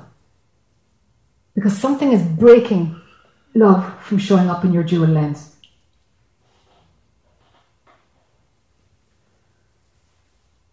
There ain't no love happening there. So where's it going? And so if the rage is being held in place by an energy that someplace else is recognized as openness and love, and the rage is gobbling it up, there's only one thing to do with that rage. Maybe most people get that, but I don't. What do you do with it? It release it, express it. It's got to have voice. It's got to come out through you. It's got to come out. And it's going to be like a huge vomit. Like a wild animal. It's like a real feline, crazy Meow. Yeah. that rips and shreds and has no mercy and just rips everything inside. There's your tiger.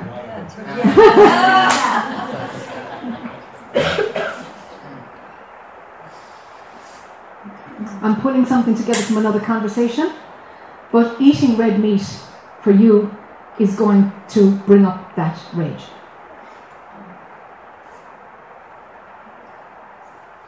Okay. I'd go there if I were you. Yeah. Okay. All right. Okay, great. So all you gotta do is send a prayer out there, you know? It's like send an intention out there. It's like, I'm willing, all right, show me how to like explode and be as destructive as I need to be to give expression to this part of my humanity. Not hurting himself or anyone else. Yeah, well, that would be the context, wouldn't it? You know, that would be the context. It's like, show me how. It's if it's going to come from that place, it's going to be in a protected space, a held space. Okay. And on the red meat part, yeah. You know, I've been vegetarian for a very long time. Yeah. And I started eating meat. Yes, you started. Yeah. And you know, I don't see what all these people are talking about with how damaging it is. Like, it hasn't done, like, I noticed zero difference to my clarity and spiritual, like, yeah. I don't get it. Yeah. So yeah. I did it for a long time. You did. I did it for a long time too. Yeah, I tried. Yeah. Yeah, and you know, things change, and you know, it's a great part of detoxing to clear out stuff from the body, and there's a valuable place for it. But you know, sometimes those things just become a problem, those same patterns, and if it's lost its potency when it comes back, you know, I feel much better since I started eating. Well, I'm just in fish and duck right now, but like, I feel much better. I'm much stronger. It's like, wow. And I'm even blood type A, which I'm not supposed to. I'm supposed to be vegetarian. It's like all these years later, and it's like, I'm stronger. I'm fitter. I'm healthier. Like, what the heck? I know, and I feel bad for the animals. I really do. Sure. And I pray for them. Oh, I bless everything I eat too that's been alive. Yeah. And I feel horrible about it, but yeah. I do feel better eating meat. You see, this is the thing. This is the thing we have to make peace with, you know? Yeah. It's like, here's another idea that we bought into, and how can I find compassion for myself as a fish, you know? Yeah. Like, how, yeah. And just to figure that out so that our value system can be more fluid and responsive to what is really the divine flow, rather than, here's a bought value system, this is how it happens. It's like, let's go for what's more honest, actually, you know? Yeah, the flow tells me to eat meat. Yay! For sure. Wonderful. All right, so pray for a safe place to let that out yes. in the most effective way possible. Yes, absolutely. Yeah, great, good. There was a hand over here, wasn't there? Or was it Giovanni? Okay. And yourself. Yeah. So I've noticed as I've been experiencing love with the kids, you know, in school, and it feels like it has my mind is less active in that not great way. So I do think there's probably a correlation. There's more love in my life now, and healing, and also just checking in about individual agency. It's a paradox. As I become more autonomous in my phenomenal life, I feel like there's less individual agency going on, that I'm sort of operating from a deeper place. I still do have the right-wrong thing come in, and it will try to have its way, and I'm able to just sort of stay with what's coming from a deeper place and let that happen. So it feels like I'm moving much toward the deeper place, and I was just going to check in with you about that. Yeah.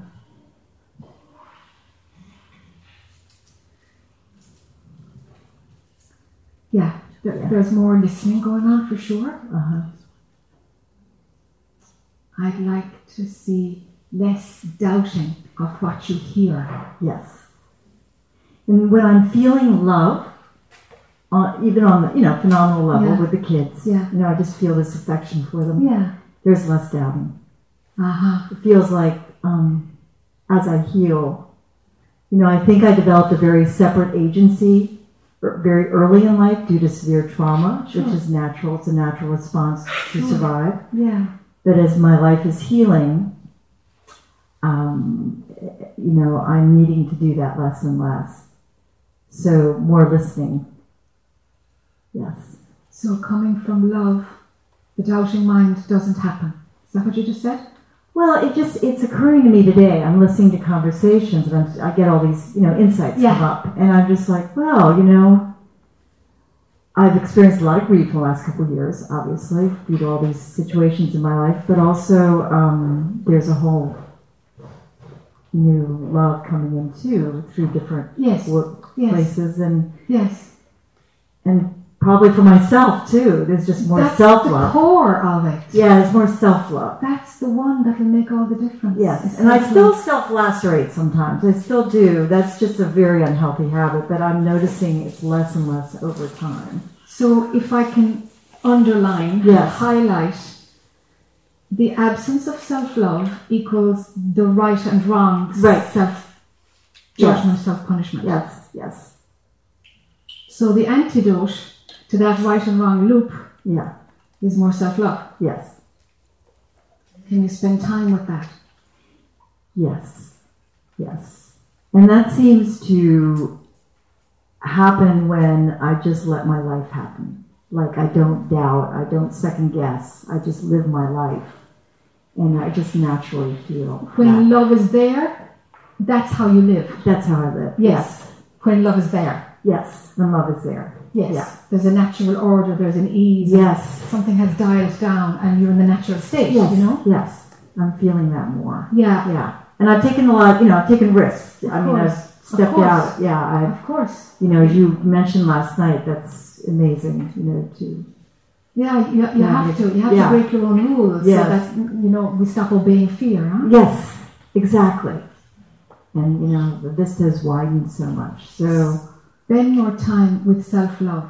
Okay. Almost like a spiritual practice. It's like, okay, can I dial into self-love? What's it like for my body? What's it like for my mind?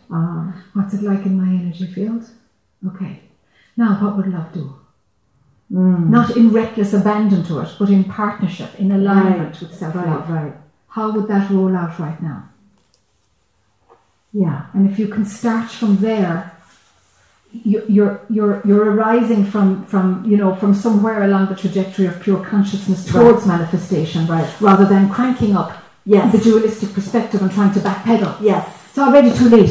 Yeah. You see, and then we're into damage limitation and pulling back. Right. If you can start your day from the other places of spiritual practice, make a huge difference for you. For you. Yes. Make a huge difference. So when you say self-love, I immediately get kind of conceptual. It's really, for me, more a feeling tone and just a trust, like a settling in. Like, just do what's in front of me and I know it's fine. It's a trusting. I would even consciously take those 3 steps in the morning as a spiritual practice. 3 steps, what I just said? Yes, what I just said to you, and it's like, I think she missed it. I think she went this way. I think she missed it. Yes, go ahead. Okay. I'm sorry. Not at all. It's what the mind does. It's like, heal me but don't change me. Don't listen to anything different, but just make it go away. No, I'm really, I'm trying to, I'm not saying you, but it's like, that's the way the mind works. Because it's invested in its own potency. Yes. So, in the morning, as a spiritual practice, even lying in bed before you come to, it's like, okay, find love. Because I know you're able to find love like that. You're able to find it. Yes. Right? So it's like, okay, let's find love. How does it feel in my body? How does it feel in my mind? How does it feel in my energy field? For you, those 3 zones. Body, mind, energy field. Like, because that kind of brings you then body, mind, and then you're out. Then the energy field. It's like, okay, that's the healthy aura that I can walk through. That's my phenomenal boundary. Right. you know, it's not needy, for example. Right. It's not accusatory. It's not in angst. It's not Right. in shame or blame. Yes. It's got love going on. It's got love going on. Yes. You see? And that will help you to move forward from a place of unity consciousness, Right. albeit under the label of love, of self-love. Yes. But you'll be able to move forward from unity consciousness. Because when you get stuck in a loop, it's darn hard work to backpedal. Oh, it's really hard. It's very hard for you. Yes. It's very hard. So I've just been, for a while now, I've been operating not from that place, even if it tries to come in and hit me over the head. Yeah. You know. Yeah. And it's not sometimes very comfortable. Yeah, for really. sure. For sure. But I just am like, no, you know. That's right. I don't even discuss it. It's just like, just keep going. So if you come from love, right, it's not activated. It Right. doesn't have any juice. No foothold. No foothold. Yes, no foothold. So that as a spiritual practice would be very useful right now and for a few months. Okay. It really would be. I feel like that really opens my access to pure consciousness. Yeah, of course. 'Cause that's of course what I'm in love with. Yeah, you know, that's right. That's right. That's what I'm in love with. Yeah, Yes. yeah. And so, you know, for you coming from that love place, that self-love place, there's no avoidance in it because Right. you can drop back into pure consciousness Right. and actually the phenomenal world is where your work is. Right. You know, it's like Yeah. you got to make this stuff happen phenomenally. You've got to bleed it right through. Right. You know, all parts. You know, that transparency. I have a needs lot to of be that there. going on. Yes. Yeah. Yes. Yeah. So if we start from the place of self-love, we're, you know, sure, we're deeper than the dualistic. Right. But we're going into the dualistic from that place. Yes. So I want you to stand in the place of self-love, approaching the dualistic realm. Yes. You see? Yes. Not life making you react. No. Because, you see, which will be dualistic. Right. Because then it becomes a shock, and then the old wiring is reactivated. Yes. You see? Is that synonymous with coming from pure consciousness, or? No, it's a bit different. It's tailored for any. It's tailored for any. It is, yeah. Okay, but it sounds wonderful. It can really It resonates. It can really help you. Yeah, because it's like I'm watering dry earth. You know, yeah, really. Yeah. It's like where you start your day from is very important right now. Right. Oh, yes. Yes. I see. I feel that. Yeah. Yeah. Perfect. Yes. Yeah, and it gives you more agency and autonomy. Yes. As well. Yes. You see? I've felt that. I've noticed that. Yeah. You know, almost That has to retroactively, kick in. I'll be like, oh, yeah. Yeah, that has to kick in. Yeah, that's very much part of losing individual agency. This whole autonomy thing that's going on with me. It feels like it. That's right. That's right. Yes. That's right. You Which have is to go wonderful. through the autonomous It's like route. toward freedom. Yeah. Yeah. Good. Thank you so Yeah, much. Sure. You're welcome. You're welcome.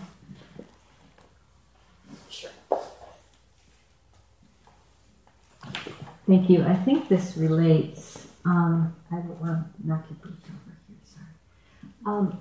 So yeah, talking about getting up in the morning and aligning, and then trying to move within that alignment. You know, stay with the alignment. And I've been really working on that for a while, and I've noticed some synchronicity and things happening and stuff. But there's one or two times where it's really hard to stay in the flow, and that's when it's time to do things like taxes and bookwork and administrative stuff that's so left brain, you know. It's just like, I'm sure what happens is I jump out of alignment because my mind wraps itself around it and says, I don't want to do this. You know, I guess what I'm trying to say is that sometimes it feels like it's easier to stay aligned when you're doing things out of a place of joy or play.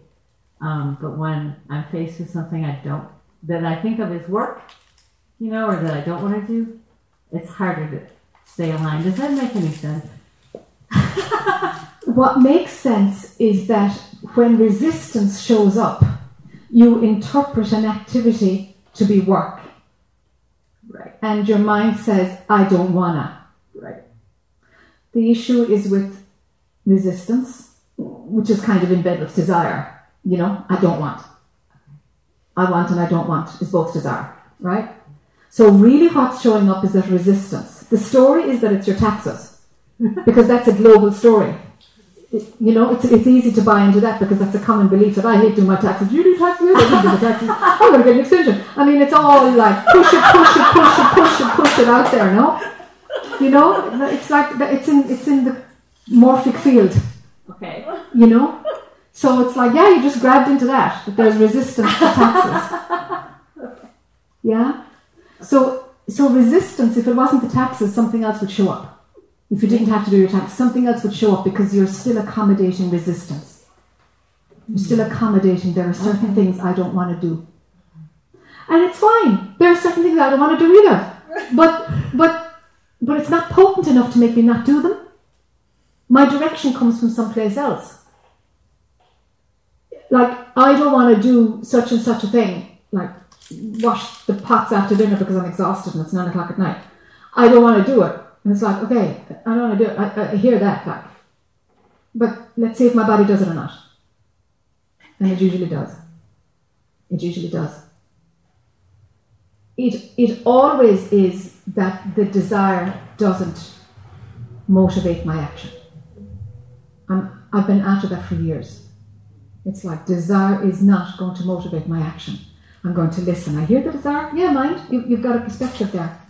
I have no interest in making that inform what I do. None. What would I do that for? Good Lord. I want to know what consciousness is going to do through this form. Whereas, of course, my personality doesn't want to wash pots at 9 o'clock at night. Sure it doesn't. Once I won't go to the dishwasher, what do I do? So it's like, yeah, sure. Personality doesn't want to do it, and I'm tired and stuff. So let's see what happens. But it's always let's see what happens here. And I might moan about them, but I know I have no option here. I have to do this. I have to do this. This is just what's happening. So my mind is kicking up a bit, but not strong enough to change the action. Well, I think it is that pure consciousness does take over because there was one year I did my taxes like a month early. Yeah. And I got the taxes done for no reason at all. There we go.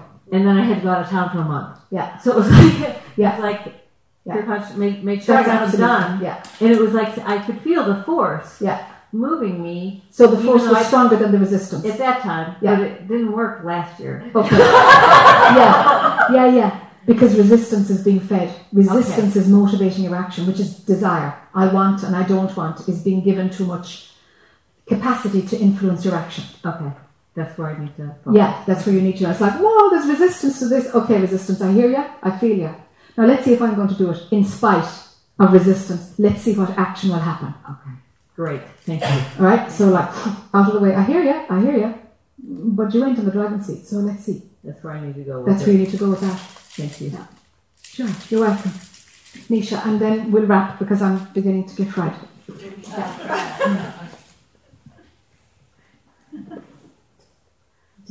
Hi. So I've you bring the mic a little bit closer. Sure. Yes.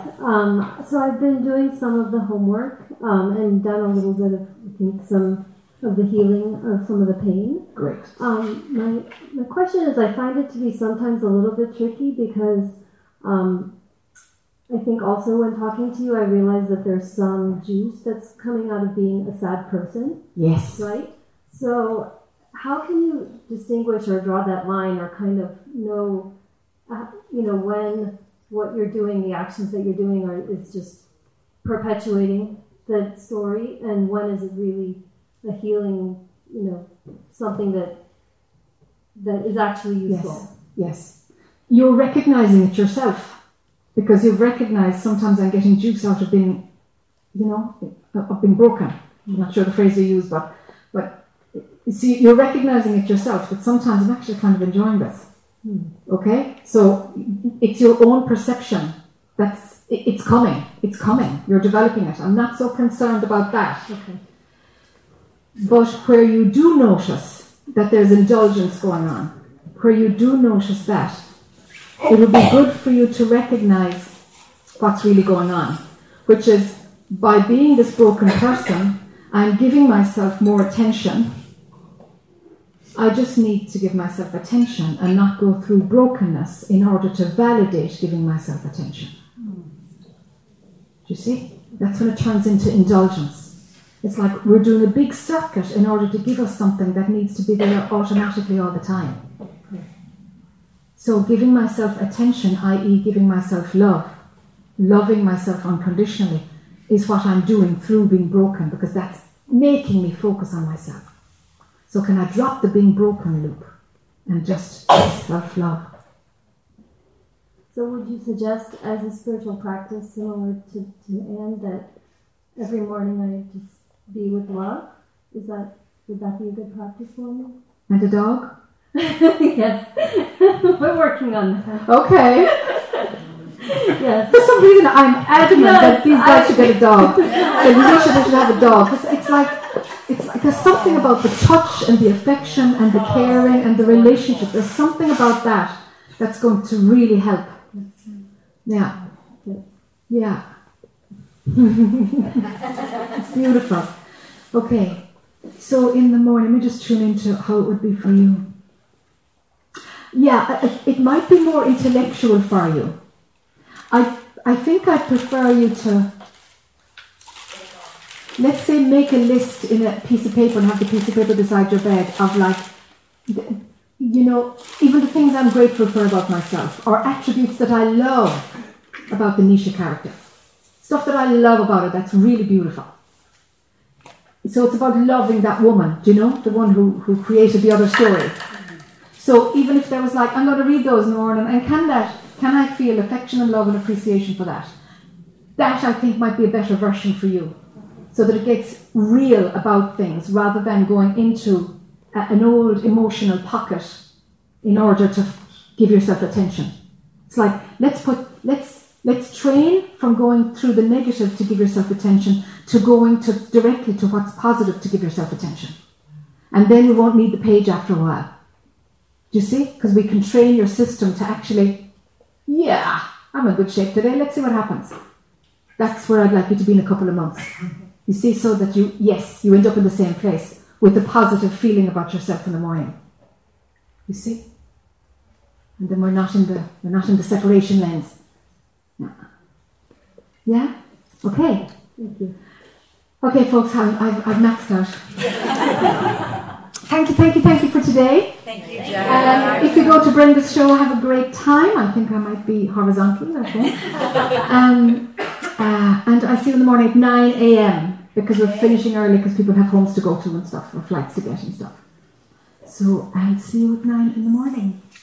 Blessings. Thank you. Have a good rest. Homework. You know what to do. What's up?